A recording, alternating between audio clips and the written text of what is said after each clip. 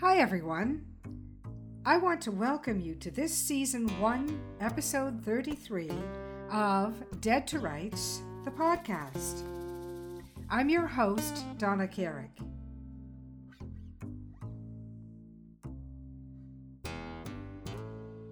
When I first envisioned this weekly project, I had no idea the range of authors we'd be able to present for our listeners.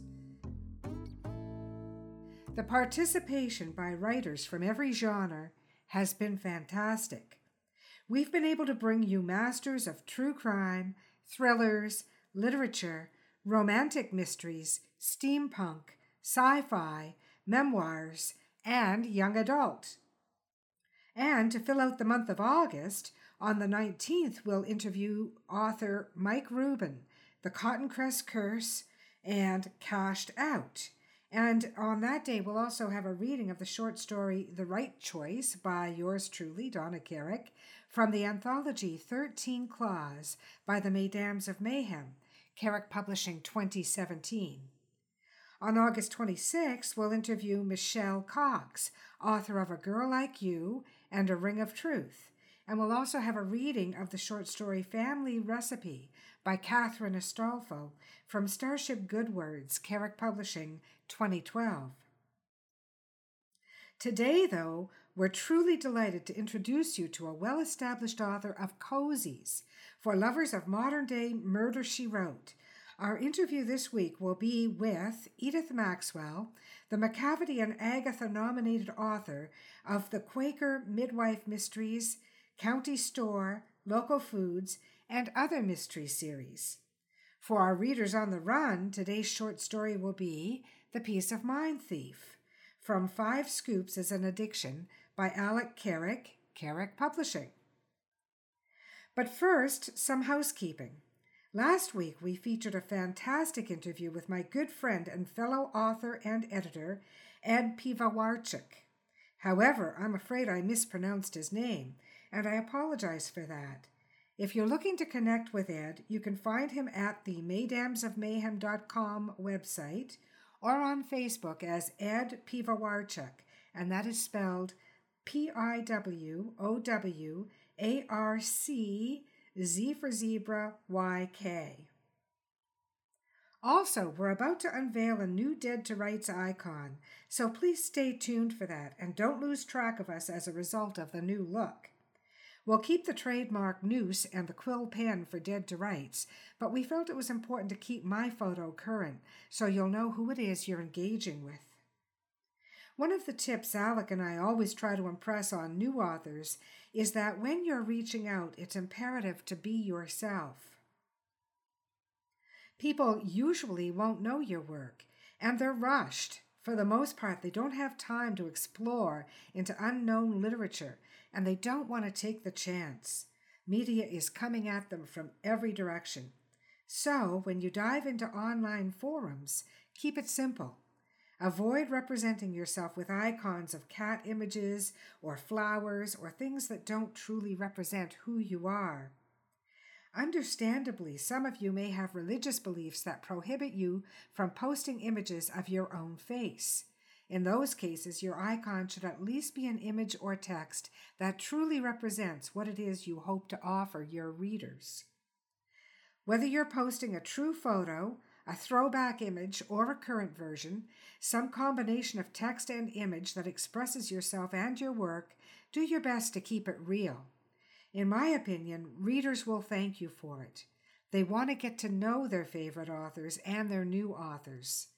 This is a small thing, but it's a gift you can give the world, the gift of yourself.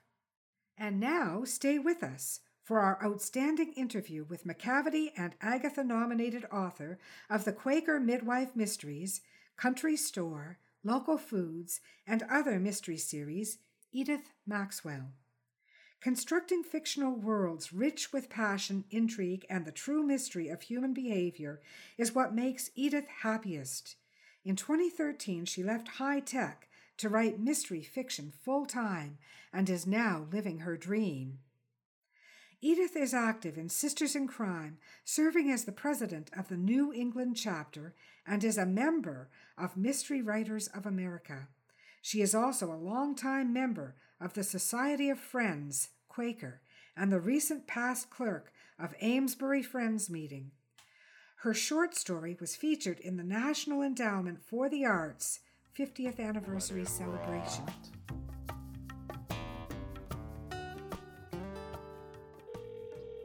Hello.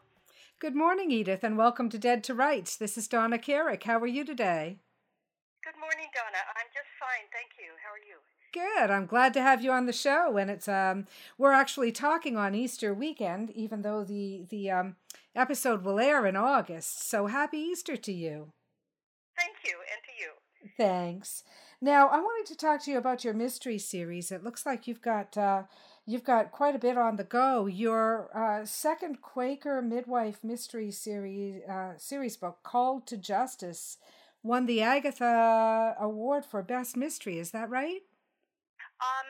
Actually, it's nominated for an Agatha Award for Best Historical Mystery. Oh, excellent. And I will learn at the end of April whether it won or not. But that's it's very it's exciting. One of 5 nominated. That is very exciting. We've got our award series here in Canada coming up soon, and actually the shortlist award events are in April, so that's pretty exciting. Yes. That's terrific. What can you tell us about that Quaker Mystery Series? It's set in the same town where I live, here in Amesbury, Massachusetts, up in the northeast corner of the state, in the late 1880s. And I have an independent Quaker midwife who's in her 20s, Rose Carroll, and she travels about town seeing pregnant clients and helping women with their births. But that enables her to be a great amateur sleuth because she also hears secrets and goes places the detectives could never go. For example, women's bedchambers. And she's a Quaker, so she's already a little bit outside the norm. Mm-hmm. Mm-hmm. The third book, Turning the Tide, releases next week, and I'm very excited about that. It has a women's suffrage theme. Women turn out on Election Day in 1888, presidential election day, with their placards about giving the women the vote. So I'm also a Quaker, and it's a series that's very close to my heart. Oh, that's really interesting. That is fascinating. What are the 3 titles? I know the one coming up is Turning the Tide. The new one is Turning the Tide. The first one was Delivering the Truth. And the 2019 book is Charity's Burden. Charity's Burden, okay. Will that be the 4th in the series? That will be the 4th, and okay. I have at least one more under contract. So far, I have one more under contract. That is terrific. Yeah, thank you for telling us about that. And where can this series of books be bought? Anywhere books are sold. I mean, they're at Barnes and Noble, they're at Amazon, you can order them from your local independent bookstore. They're all available in ebook format as well as print. Excellent. Now you've got another series called the version of the first 2 books so far. Sorry? I'm sorry. What did you say? What was that? I just didn't hear the last thing you asked me, or said. Oh, I was about to ask you about your country store mysteries. Mm-hmm. As Maddie Day, Edith writes, wildly popular. I write them as Maddie Day. Yes. Okay. And those are with Kensington Publishing. Is that right? Kensington Publishing. That's right. The Quaker Midwife Mysteries are with Midnight Inc., which is a division of Llewellyn in Minnesota. But Kensington is it's the smallest of the big New York publishers, and it's family owned. Okay. And they've been doing a lot with cozy mysteries. So the country store mysteries take place in a country store breakfast and lunch restaurant owned by Robbie Jordan, who's a transplanted Californian, as am I. Mm-hmm. And it's a very popular series. She serves breakfast and lunch to customers and sells vintage cookware, and manages to get involved in murder after murder. But she's got her cast of friends and relatives. She has her Aunt Adele there, and her friend Phil and her friend Lou, and kind of a quirky police lieutenant also, Buck Bird, who has a lot of very amusing Southern mannerisms in his speech. Okay. And are these set in Massachusetts as well? These are what? Are these also set in Massachusetts? No, these are in southern Indiana in scenic Brown County. Okay. I spent 5 years getting a PhD many decades ago in the neighboring Monroe County at Indiana University. And Brown County is just beautiful. It looks like Vermont. It's hilly. There's a lot of artists, fierce independent spirit, and so it's a perfect place to set a cozy mystery. So it's village based, and justice is restored. How many books are there so far in the Country Store Mystery Series? The fourth book, Biscuits and Slashed Browns, came out in January.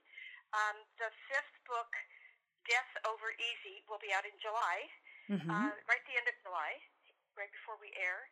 And then the sixth book I've turned in and it's been accepted. It's Strangled Eggs and Ham, and that'll be out in July of 2019, I think. Okay, well, you've got quite a repertoire there. How long have you been writing cozy mysteries? I've been writing novels seriously since 2009,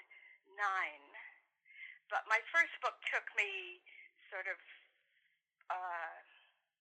3 years to write and polish and sell. It came out in the fall of 2012, and that's a 2-book series under the pen name Tace Baker, Tace, which I'm not writing anymore because it was with a very small press. Was that the Lauren Rousseau Mysteries? Huh? Was that the Lauren Rousseau Mysteries? Yes, that's the Lauren Rousseau Mysteries. She's a contemporary Quaker linguistics professor. Okay. And those are also set in Massachusetts. Okay. But then I got a contract with Kensington for the local foods mysteries, which are on an organic farm in Massachusetts. And there's 5 books in that series. But the first one came out in June of 2013, and those come out annually in June. That series, unfortunately, has been discontinued. But there's five good books in it, and I moved on to some more series, so I'm happy. Good. Now, how does because I didn't realize when I was researching you, I saw that it was a Quaker midwife series, of course, but I didn't stupidly make the connection that that would be your background coming into play. How does it inform your writing? Yes, well, I have been a Quaker for almost 30 years, about 30 years, as an adult. I wasn't raised a Quaker. It certainly informs the way Rose Carroll conducts herself, and Lauren Rousseau in that series as well. There are strong tenets of equality and nonviolence and simplicity that Quakers follow, and my protagonists do that too.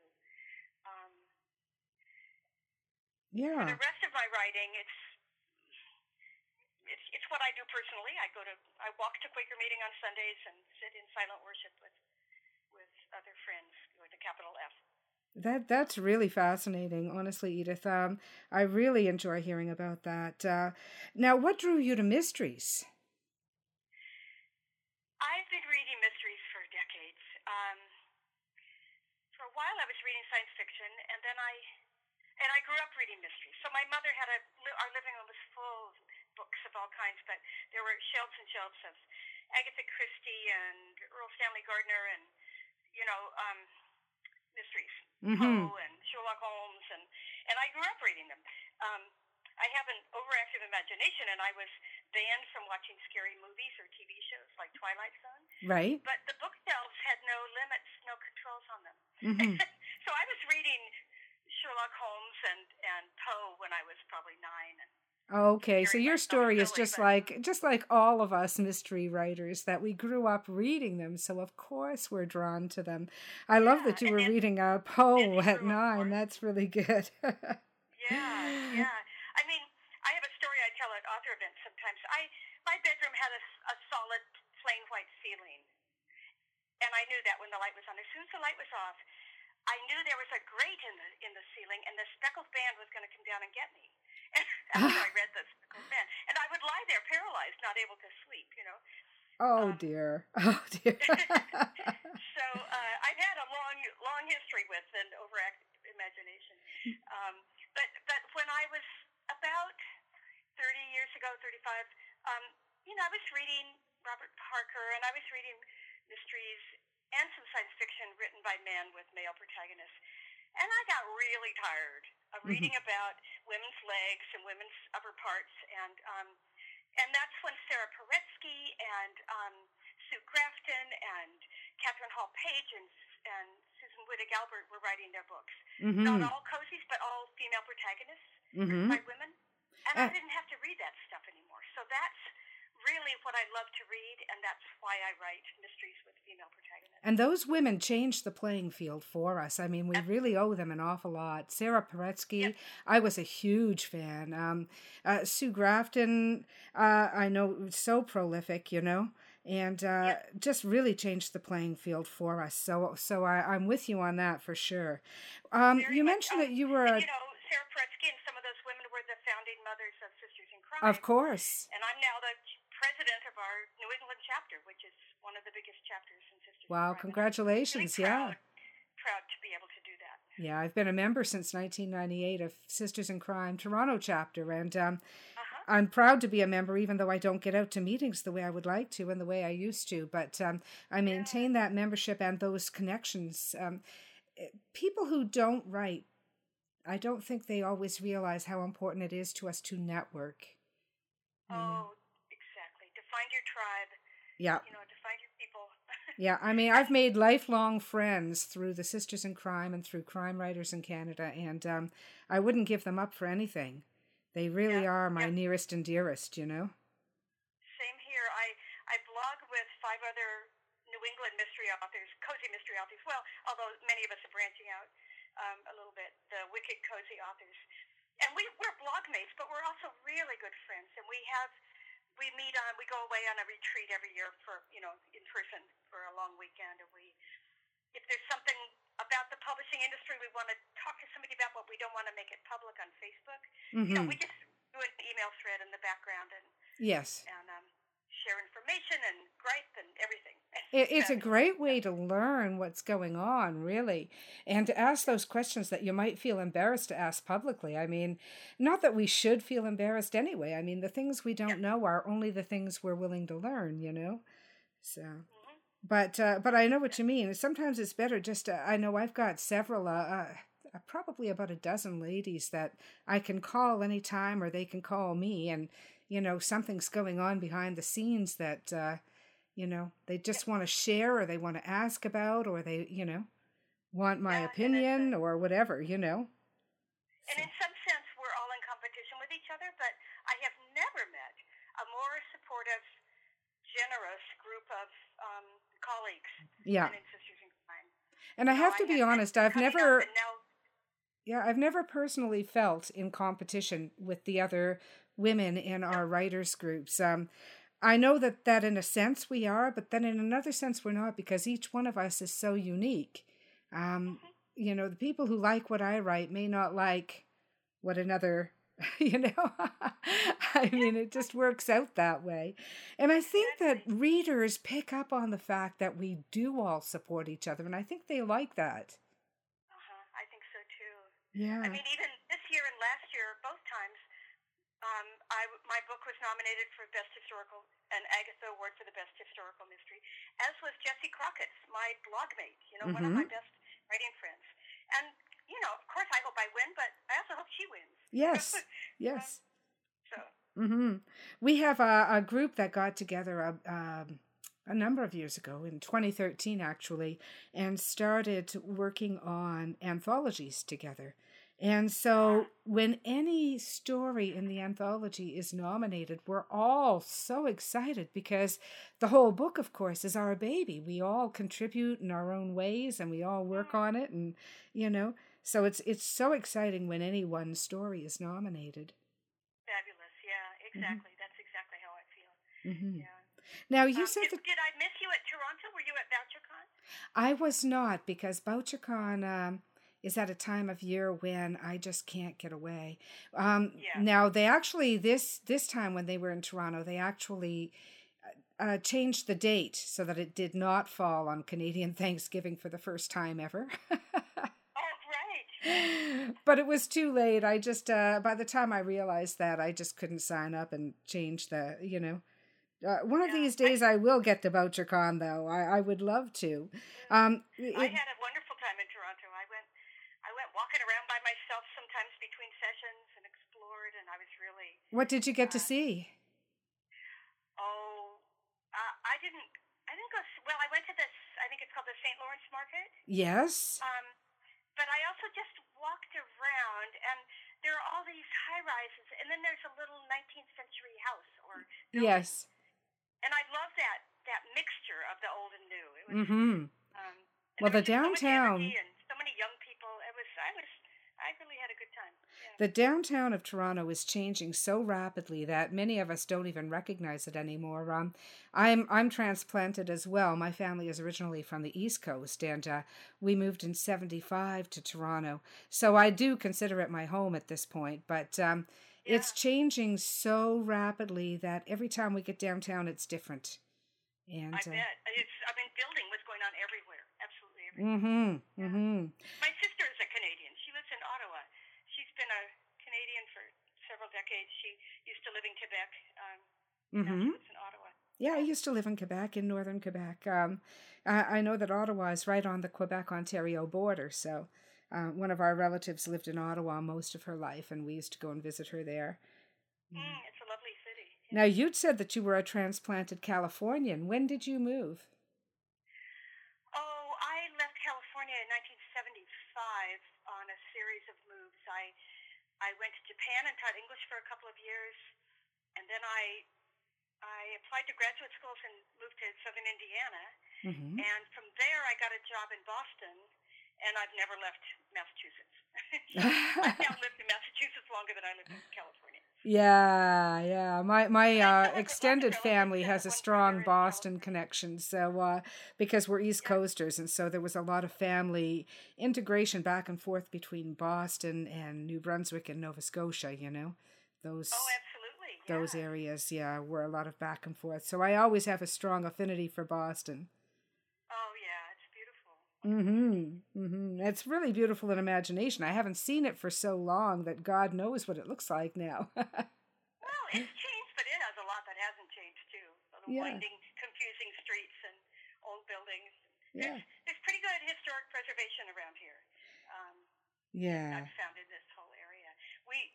I lived in I've lived all the houses I've lived in New England, in Massachusetts, have been antique houses except one, and that one was built in 1960, which is not antique, but Mm-hmm. um, and I love living in old houses. The house we live in now, is actually the house that my Quaker midwife lives in Mm-hmm. my book, because it was built in 1880 for the mill workers just down the street. The Mm-hmm. mill was down the street, and so I love walking around town and imagining my midwife walking Well, I around. could just imagine you must have had a field day in Toronto because different neighborhoods in Toronto are just filled with old houses, and the history of building the city is quite something too.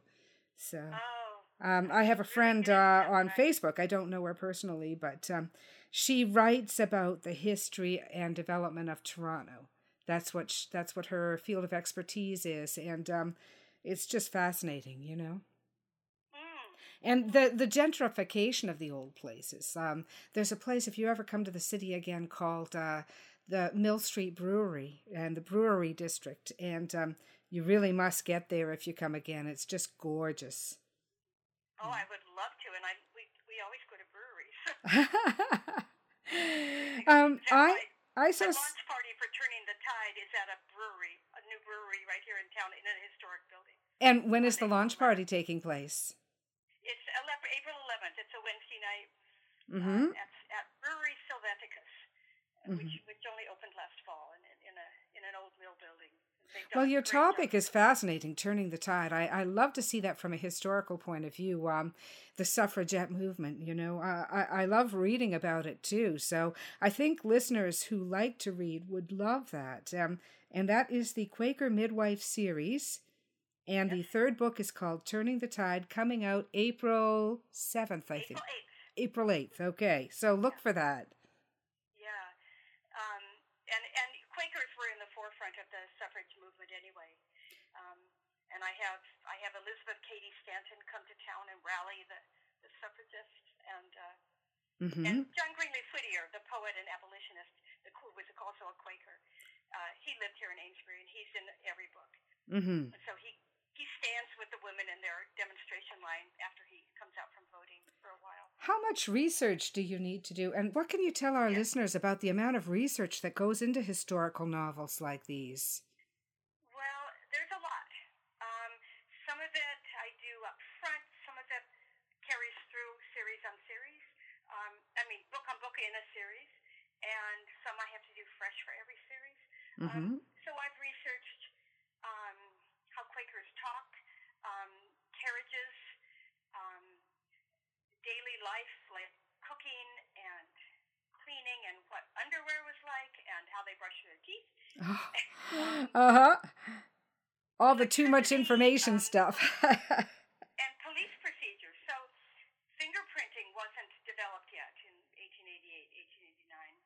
But I got a manual, it's right here, it's called the Massachusetts Peace Officer, a manual for sheriffs, constables, and police from 1880. I have a reproduction of it. And I learned, and it's all these little case studies, so I learned that when they arrested someone, the police officer had to lay his hand on the person's arm as he said the words, "You're under arrest," or "I arrest you for." Okay. So nobody else but me might know that, but I know that it's accurate. Mm-hmm. I have a guide to midwifery from 1870. Language, I'm always checking, was this word used in 1888? I wanted to use the word gumshoe for detective. Mm-hmm. There's a really thorough online site called the Online Etymology Dictionary, which gives you history of words.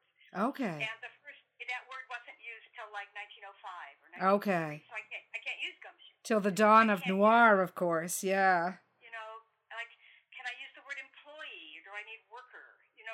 So I look up language a lot, and of course I have a PhD in linguistics, so I'm interested in language anyway. Mm-hmm. So I do a lot of research, but then for each particular book, like Turning the Tide is election day. Okay, where did they vote? Mm-hmm. What color were the suffragist sashes? And then I learned that each party got a different colored ballot as they went in, and women would make an election cake, this huge cake, and give out a piece to everybody who voted for that party. A little bribery. So those kinds of things I researched anew for each book. And some of the issues that would have been really important in the day, aside or related to the suffragette movement, for example, proper care for women. I mean, in the midwife calling, for example, the stats on difficult births must have been quite high. They were high, yeah. I've already written 2 babies that died, one from being premature, one from getting a respiratory infection a couple days after birth. I don't like to write those, but they were part of life. Yeah. I haven't yet written a woman who died during childbirth, but actually the 4th book, there's a woman who dies of an apparent miscarriage, and it turns out it was a botched abortion. Oh, gee. Which is painful. Yeah. But these things, they happened. That was part of life. That's right. And most babies were stillborn at home. There were starting to be doctors taking over birthing. There were starting to be lying-in hospitals, hospitals. And that I've learned is partly because all these immigrant women were coming to the cities to work, and then they would get married and stay in the city and have their babies, but they didn't have that network of their mothers and sisters and aunts around to help them with right. Everything. So then they started needing an institution to be born at. Or not needing, whatever. It's an evolution. But in the late 1880s, certainly most births were still home births. So Rose Carroll is on firm ground.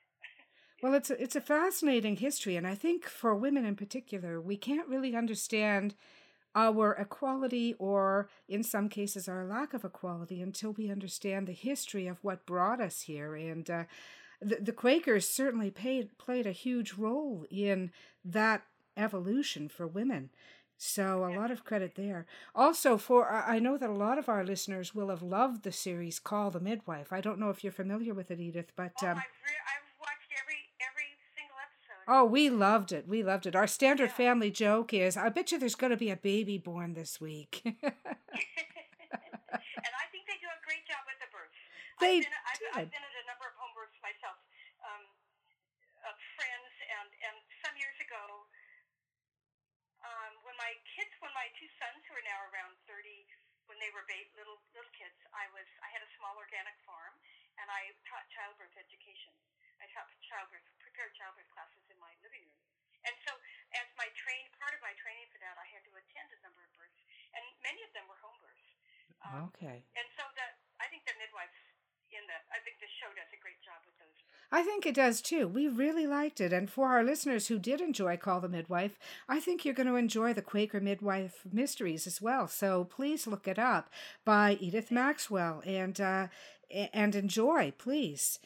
Edith, you don't seem like somebody who could possibly have 30-year-old sons. Your voice is so youthful. Oh, no, I have silver hair, believe me. Okay. So you're in my same category. We get to a point where we do know what... He's getting married in September, and the other one is 29 and lives in Puerto Rico, and he'll be home.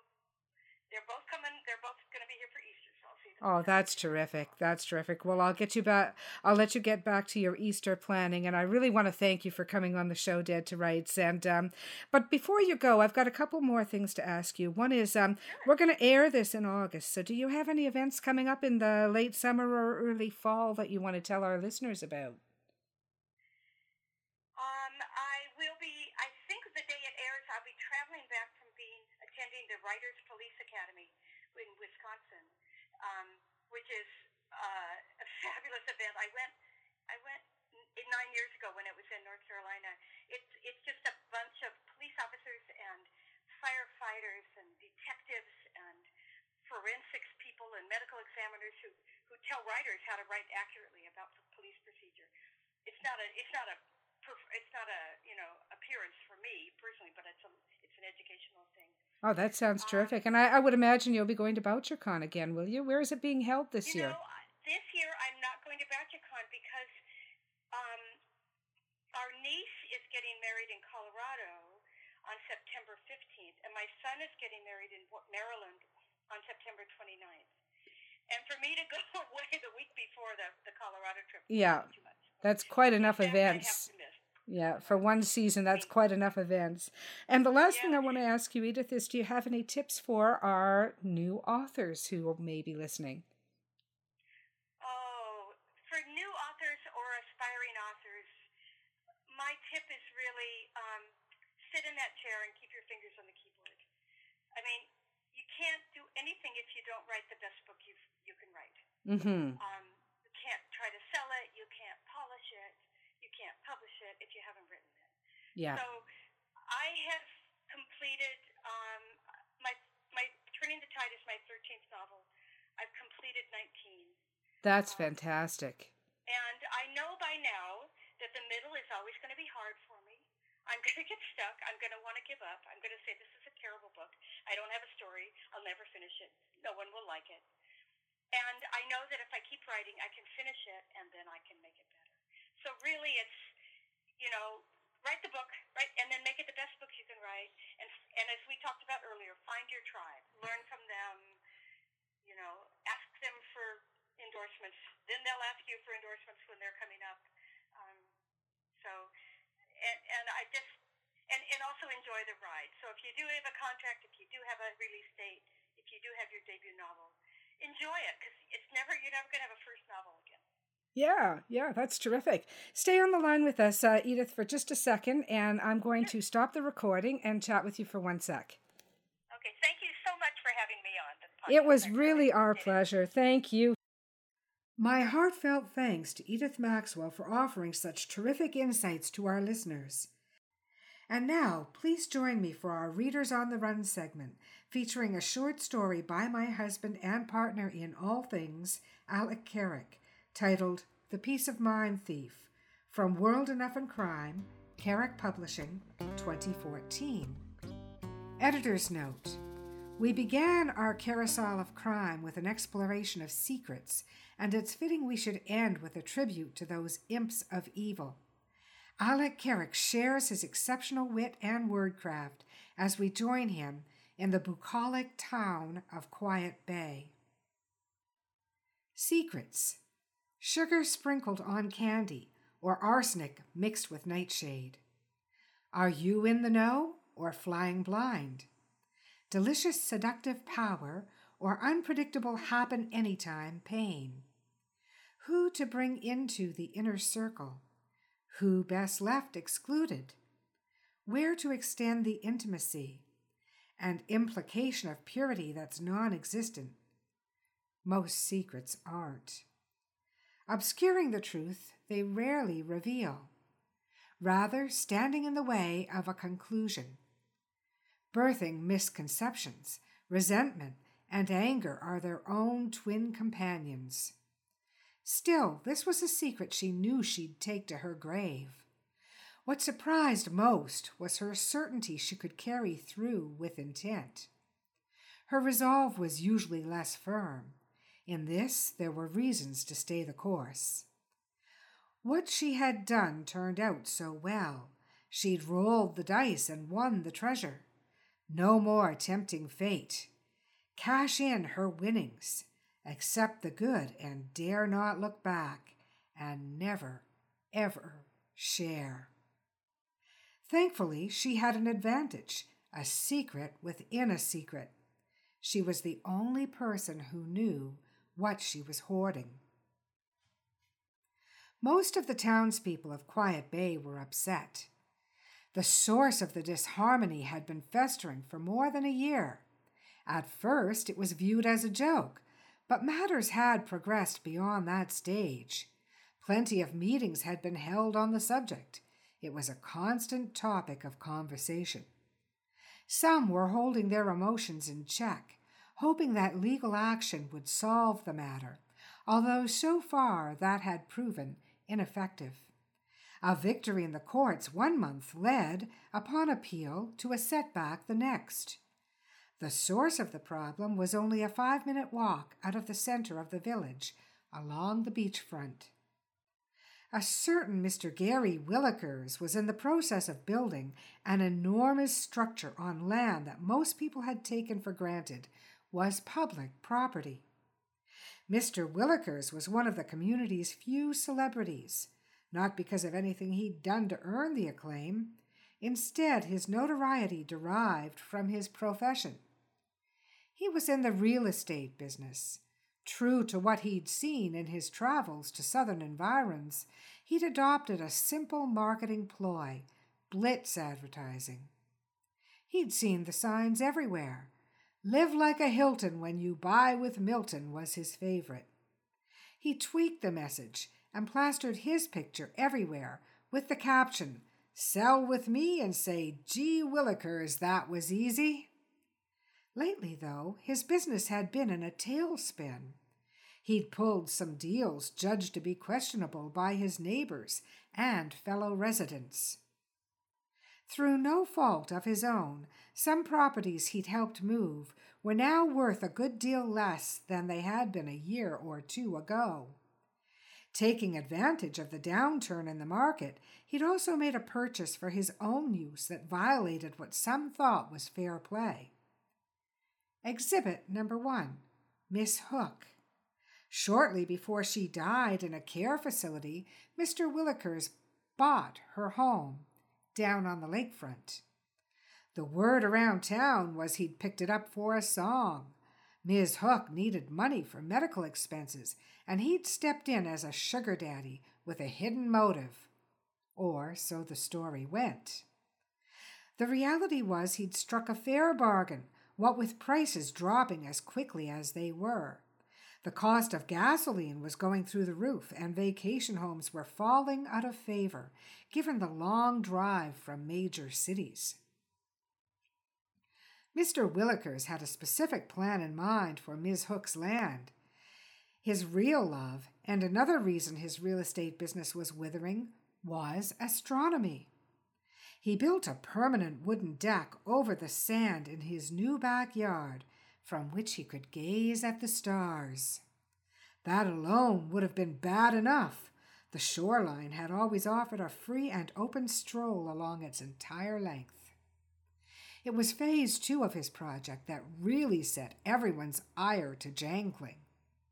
In keeping with his theme, he was well along in constructing a giant wooden rocket ship on top of his new patio, with a set of stairs ascending to the top.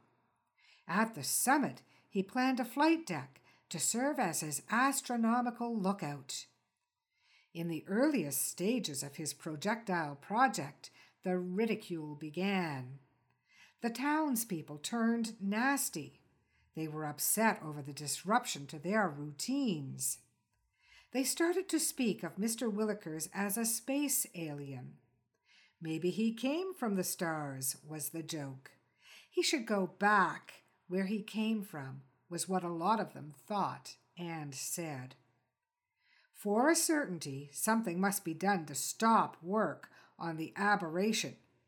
Extraordinary measures were justified and needed.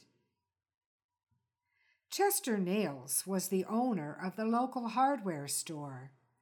He ran an independent operation affiliated with a big corporate chain.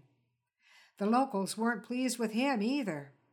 Whenever he was asked what he thought of the monstrosity, his response was always measured. He wasn't sure it was so bad. Maybe it would be a case of unintended consequences. He was aware it might change the town. A giant wooden spaceship on the water's edge could be a tourist attraction. Had anyone thought of that? Not likely. Not among the mental heavyweights who were his staff and customers. Whenever he talked about the possible benefits, he received looks that suggested he might be the one from Saturn. That morning had been a perfect example. Mr. Nails was as loyal to his wife and family as a steak and onions man could be. It didn't make him a monk, though, did it? He had no control over where his wanton imaginings might take him. He wasn't ever going to act on them, but the journey provided most of his daily joy. At least he could cultivate his pleasant imaginings, and where better to plow a furrow than in Herzinger's drugstore, 4 retail outlets down the street from his own.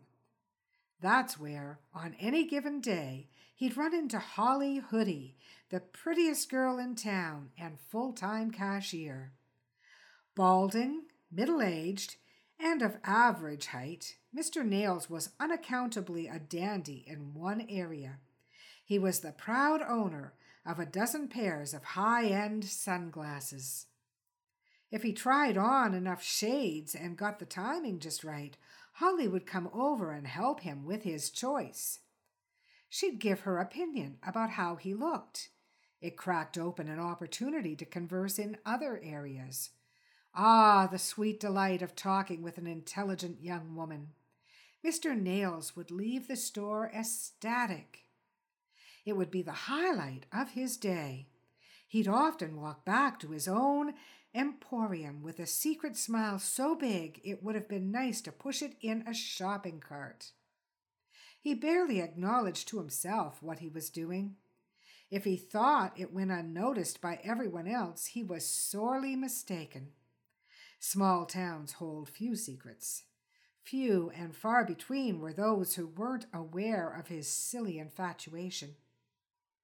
Holly had a boyfriend, the local leader of the town's questionable element. All such small ponds have a bad boy, someone who finds their own particular niche by being a little wilder than others. Sex appeal was the desired spin-off from being on the outs with the law. Sidney Steeler may have been a renegade, but he was also smart. He knew his charisma was enhanced by dating Holly, the daughter of the local police officer who headed up the local constabulary. Young Mr. Steeler was becoming a problem for Chester Nails. Not only was Holly obviously attracted to Sid, but there were rumors Chester's own son had become a disciple as well. Socially awkward, hero-worshipping teenage boys gravitated to Sid like he was a drumstick. As a consequence, Chester's son had become increasingly disrespectful, while also growing careless about keeping up his studies and other duties. One inscrutable teenager at a time, Chester thought, as he turned his mind back to Holly. That morning, during another harmless dalliance, Holly brought up a distasteful subject. She'd been talking to Sid, and it was his opinion that someone should blow up Gary Williker's rocket ship. Chester uncharacteristically went ballistic. "That's a ridiculous notion. The man has a right to do with his property whatever he likes. We can't be taking matters into our own hands." He was immediately sorry. The crestfallen look on Holly's face made him feel miserable. He briefly tried to smooth things over, but his efforts fizzled, and he soon took his leave. His mood remained out of sorts long into the workday. Chester understood where he'd gone wrong. Sid's leitmotif was the roar of his Kawasaki motorcycle. Chester's was the sound of the garage door opening and closing when he drove off and returned in the family van. He was still distracted at dinner that evening. Even later, when he climbed into bed with his wife, a surprising series of speculations poured out of him. He explained to her, hypothetically of course, how he would deal with the matter of Mr. Williker's pet project. He'd simply do it. It would be risky, maybe a 50-50 proposition, but it was the only way it might work. He'd find an excuse for being out at night on a regular basis, so she would become used to his absences and sleep through them. He added a playful embellishment. He'd claim he was going for a moonlight skinny dip. Then one night he'd sneak down the beach through the water and launch a Molotov cocktail. He'd make sure it was untraceable, something like petrol and a fuse in a large plastic baggie. There were risks. Somebody might spot him, and he certainly didn't want to hurt anyone who might be in the vicinity. He'd have to count on luck. But if the cards fell right, it was doable. Mrs. Nails listened to his story. This wasn't her husband as she knew him. She was astonished by his inner resolve. Most of all, she was surprised to learn he was so upset about the matter. It had never surfaced before. When she finally coaxed out the reason for his annoyance, she was impressed by the simplicity of his explanation. Gary Willikers may not have done anything wrong in a strict legal sense, but the truth of the matter is he's stolen the town's peace of mind. One tumultuous week after the town's problem had been fixed, permanently and emphatically, Phoebe Nails, Chester's wife, was sitting in her living room when her teenage son came in after school. She knew Benji was simply checking in before stepping out with his buddies. She'd only see him again the next morning at breakfast. He never seemed to do homework. He was showing up for classes, at least as far as she knew, and for that she was grateful. She hadn't heard anything to the contrary from the school's principal, who also performed double duty as Quiet Bay's long-serving mayor. Whenever she saw the village's top authority figure, she was sure to inquire. Benji came in through the back door, and after a brief, violent fridge raid in the kitchen, walked in to say hello to his mother, positioned strategically on his exit route. He'd have been pleasant enough in appearance except for the scowl that now often skewed his countenance. At first, Phoebe assumed her son might be having girl trouble, but she was coming to entertain a different conclusion. She switched to worrying that Benji was disappointed by his parental examples. That wasn't fair. It would have to stop, she decided. "Hi, Ben," she said. "How was your day?" "Boring. Same as always," was his uninspiring response. "I'm sure it was better than that," she answered cheerily. "No, it was really lame. Nothing decent to say about it at all, really," he said, with no enthusiasm. Phoebe was becoming fed up with her son's moods. There was being a teenager, and then there was immersion in the persona of a surly cur. Maybe they were the same thing. Still, this wasn't how she'd imagined her family would turn out. She wasn't willing to lie down and take it. Benji had been such a fun-loving and sparkly child. She had no idea where things had gone wrong. She and her husband often talked about it. He had even less of a clue.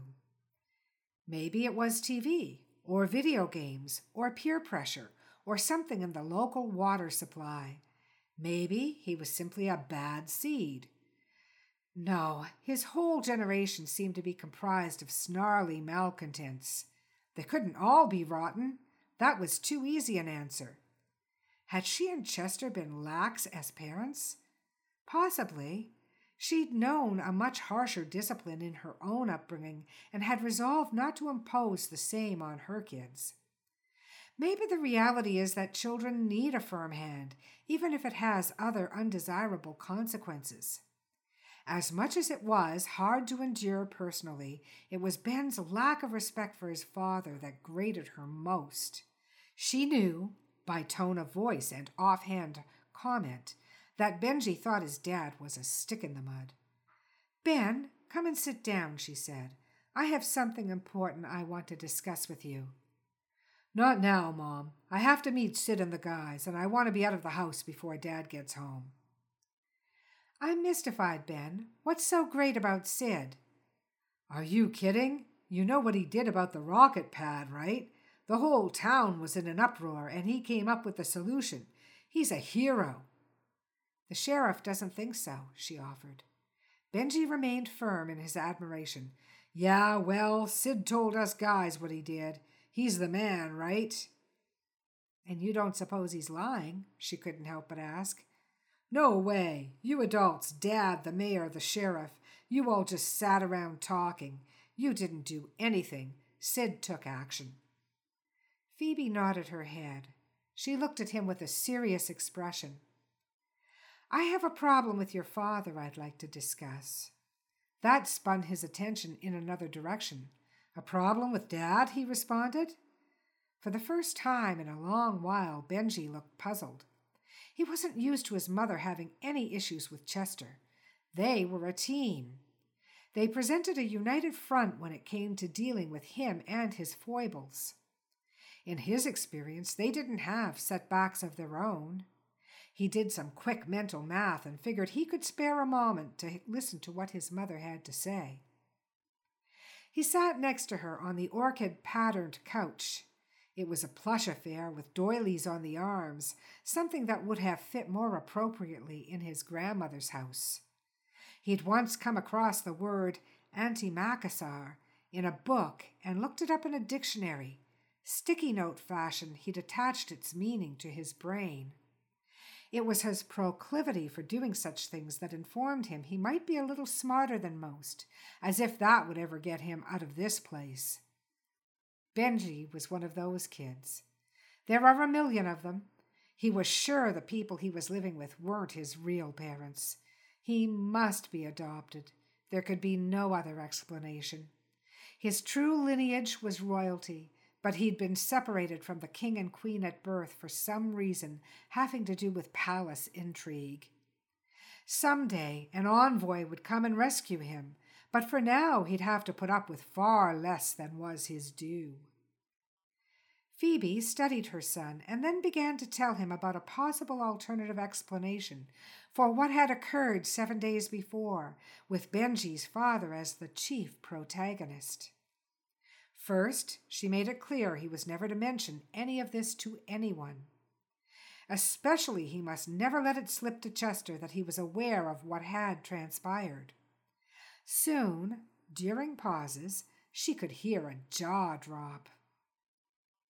A short distance away, Adriana Willikers, Gary's spouse, was also reflecting on the events of the past week. It had been a discordant 7 days. Alone at her ornate dining room table, she was drinking a second cup of cappuccino. Adriana was a quiet woman who cherished her dignity.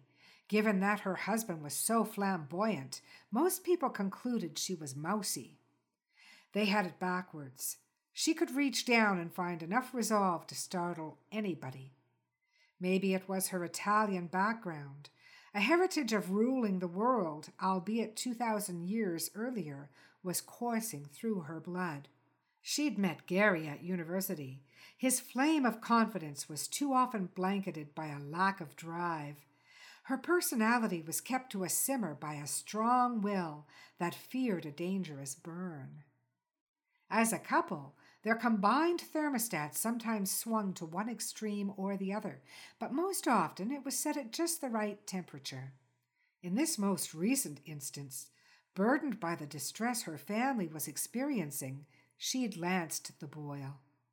She'd spotted her chance and taken appropriate, if attention-grabbing, action.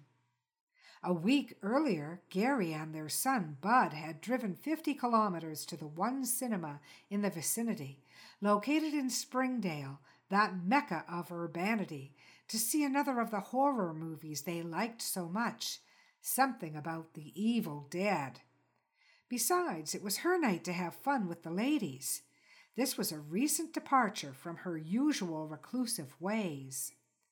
Phoebe Nails, aware of Adriana's increasing isolation on account of her husband's obsession, had invited her into an arts and crafts group that had been surprised to receive a speedy yes. This was the night of her inauguration, when she received the loose-knit violet-hued scarf that all the ladies wore around their necks while they were working together on their projects. As the newbie, it was her turn to supply the food.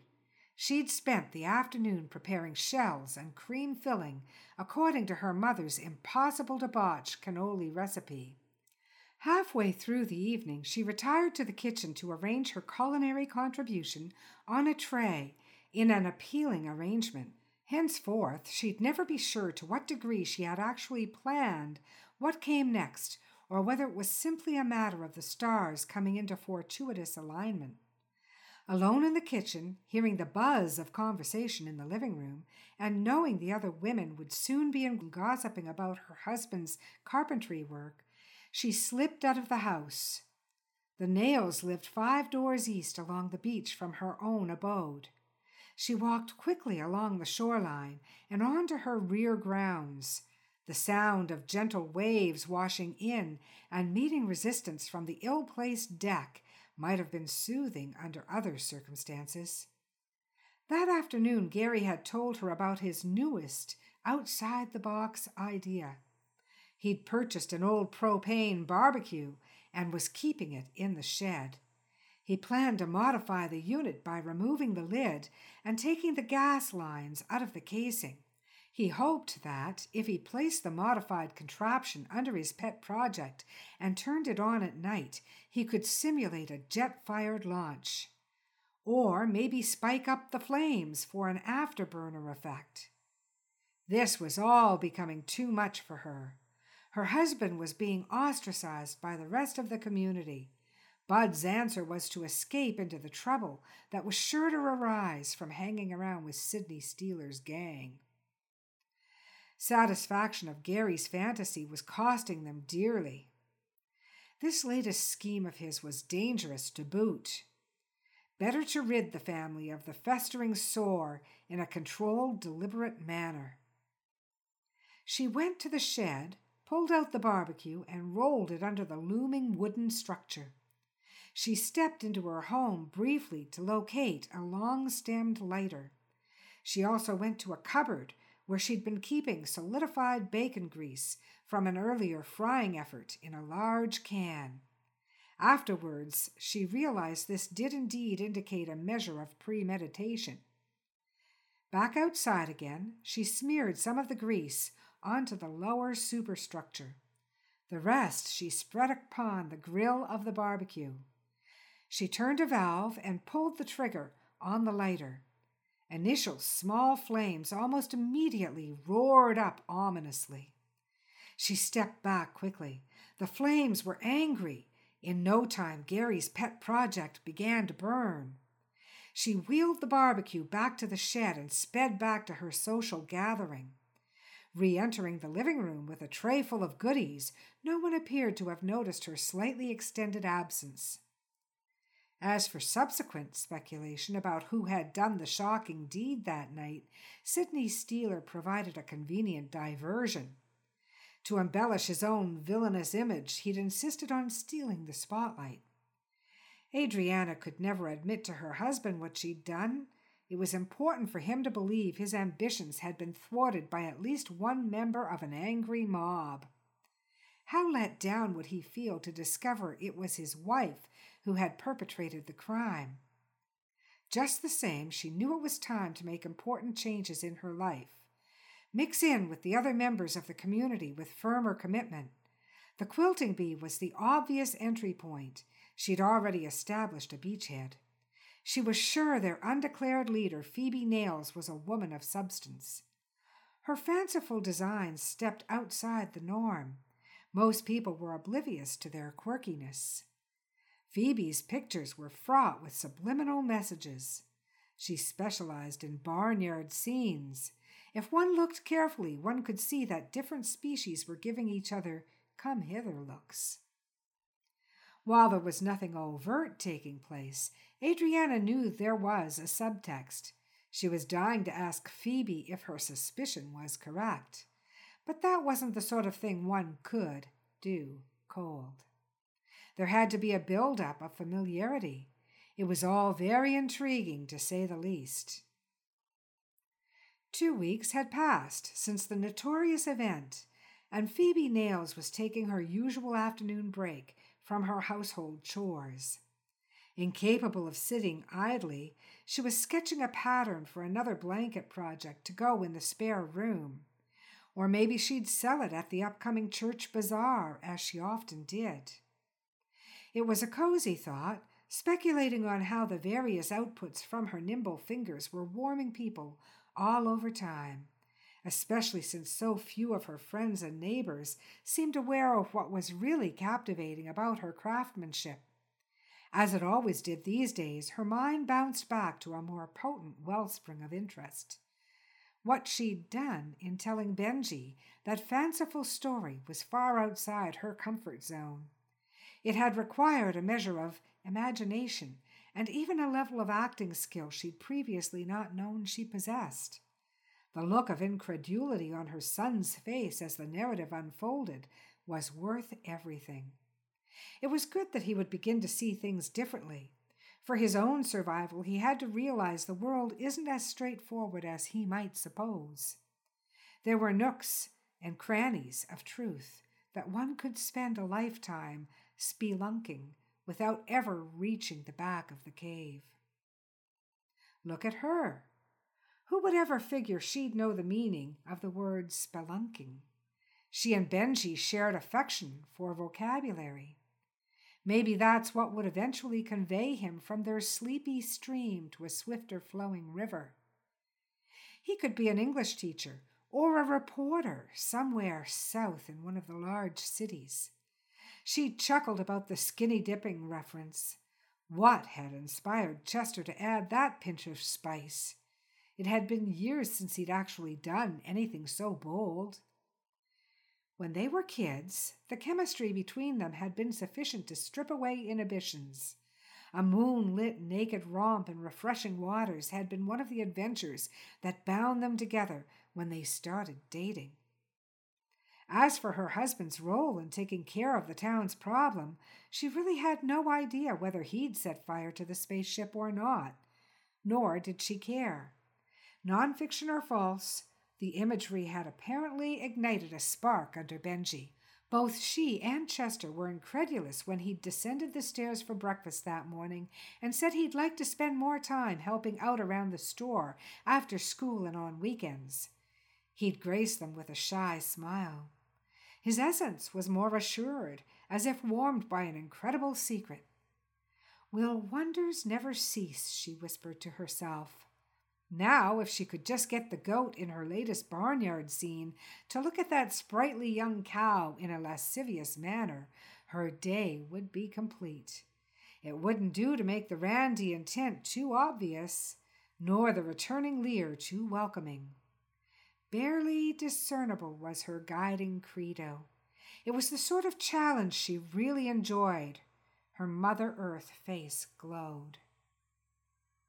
Toward the end of the business day, Gary Willikers came into Chester Nail's hardware store. Unsure how his approach would be received, but driven by innate decency, Chester went up to Gary and said, "Too bad about your building project.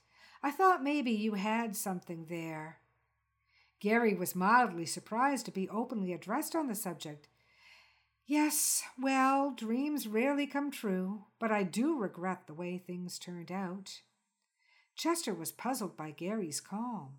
"You don't seem too upset." Gary gave Chester a cockeyed look. His expression turned reflective. "You know what? You're right. I thought I'd be horribly upset. Before there are momentous changes in our lives, we imagine them with all kinds of reservations. Then they happen, and you realize it was the build-up that was so stressful. The aftermath might be anything. It's almost certain not to be what you expect. How do any of us cope with life? What a struggle. I just wanted to do something different. It was the kind of thing my father would have done. He liked grand gestures. But clearly it was upsetting a lot of people. I tried my hardest. Now it's been taken out of my hands." Chester jumped in. "In effect, you've been provided with an excuse." "You're a wise man, Chester," Gary said. "In short, yes." "So, what can I help you with today?" said the shopkeeper. "Well, I want to spend more time with Bud. He says he'd like to go camping with me." "Sounds like an excellent idea. What can you show me in the way of equipment?" Chester's response to such a question was always near at hand. "We have everything you'll ever need to have a great time. Where were you thinking of going?" Gary didn't hesitate. "No place special in mind. I don't suppose it has to be very far. We're pretty remote right where we are. Savage, one might even say." A grim smile captured his face. "Very true," Chester chuckled.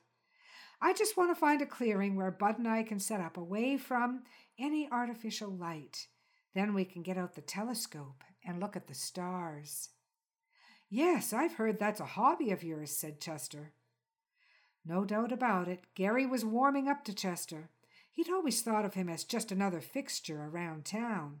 Maybe he'd been hasty in his judgment, and hadn't Adriana spoken highly of Phoebe Nails lately?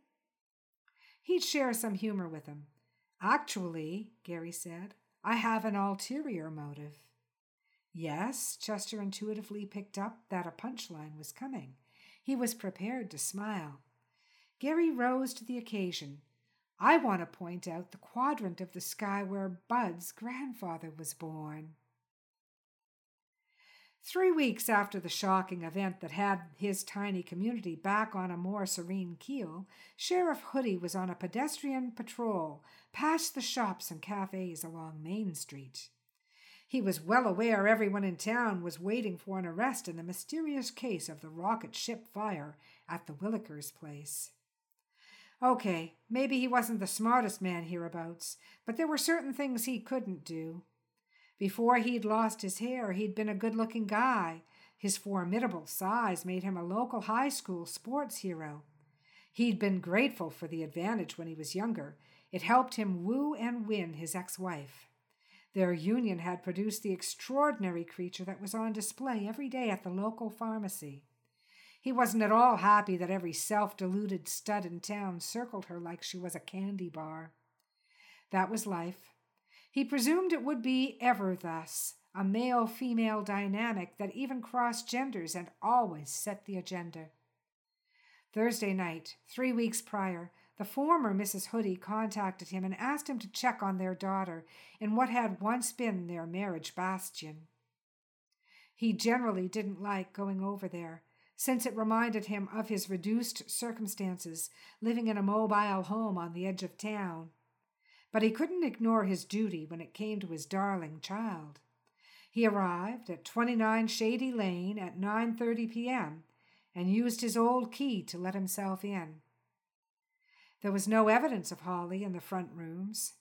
He walked down the hallway that connected to the bedrooms and pushed open her door. Big mistake. There were 2 figures uncovered and entwined on the bed. The one on top was startled by the movement behind him and looked up in mid-thrust. A naked Sydney Steeler stared into the shocked eyes of Sheriff Hoodie. Fistfuls of crap were about to overload the shredder. Holly, still in the throes of pleasure, was at first oblivious to what was transpiring. Harlan Hoodie's frame shook with rage, but before his anger took wing with harsh words, a call came over his walkie-talkie. All three occupants of the room could hear the distress message. "There's a fire at the Willikers place. You'd better get over there right away, Sheriff." Harlan looked at the pair and knew a great divide had been crossed.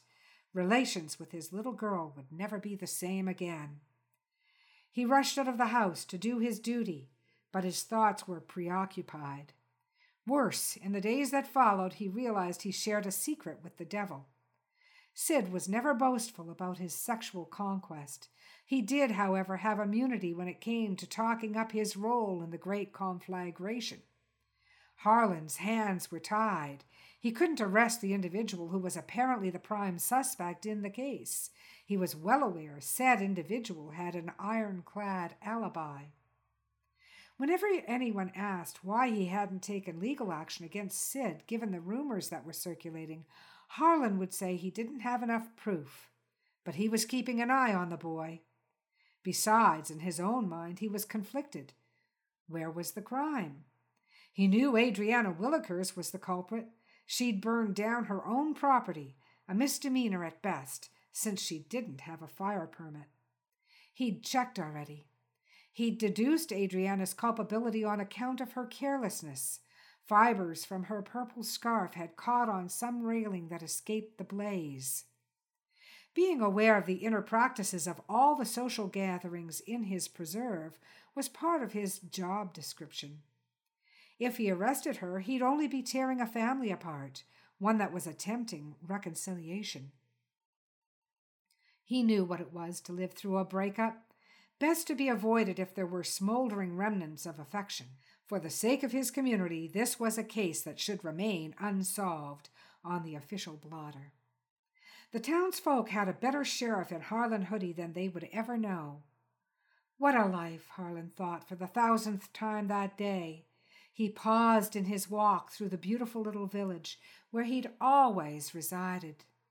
A lesson from the yoga class he sometimes watched on television surfaced unbidden.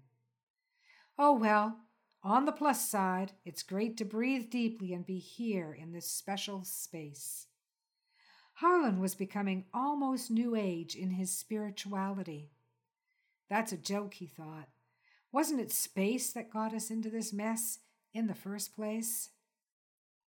The end. And that has been The Peace of Mind Thief by Alec Carrick. Thank you so much for joining me in listening to it. If you're a published author and would like to be featured on Dead to Rights, email me at carrickpublishing@rogers.com and mention Dead to Rights interview in the subject line. We'll be happy to hear from you, and there are still a couple of slots open for 2018. You can find Dead to Rights at deadtorights.ca or at our Facebook page. On Twitter, we're listed as @Dead2RightsPod. Please help us to continue to bring you new and established authors. Podcasters rely heavily on your feedback and support. This is a not-for-profit endeavor, but you can help simply by subscribing absolutely free at your favorite podcast platform. We're available at iTunes or at Google Play. Simply look for Dead to Rights under podcasts. And while you're there, be sure to share some love. A good rating can really help move our podcast up in the rankings and allow our authors to reach more new readers. Thanks for doing this. It means a great deal to us here at Dead to Rights and at Carrick Publishing. Bringing you outstanding author tips, writing content, and short stories is our genuine goal. Also, don't hesitate to reach out to us anytime. You can find me, Donna Carrick, at donnacarrick.com or on Facebook as Donna Carrick or Carrick Publishing. My Twitter handle is @Donna_Carrick or @CarrickPub. My better half, Alec Carrick, is at alexcarrick.com, and that's Alex with an X, or on Facebook. You can tweet him at Alex_Carrick.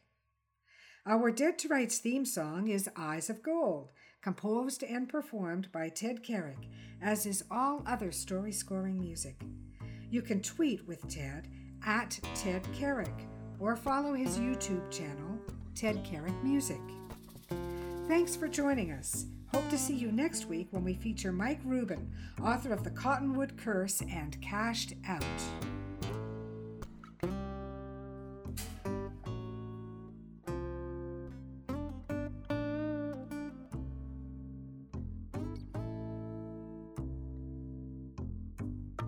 A dusty road, man alone. His vital signs go on hold. And I don't know what you've been told, but the years have turned my eyes gold. And I told you what you told me, we'd never be in the same boat for free. Yet it rides, let it ride.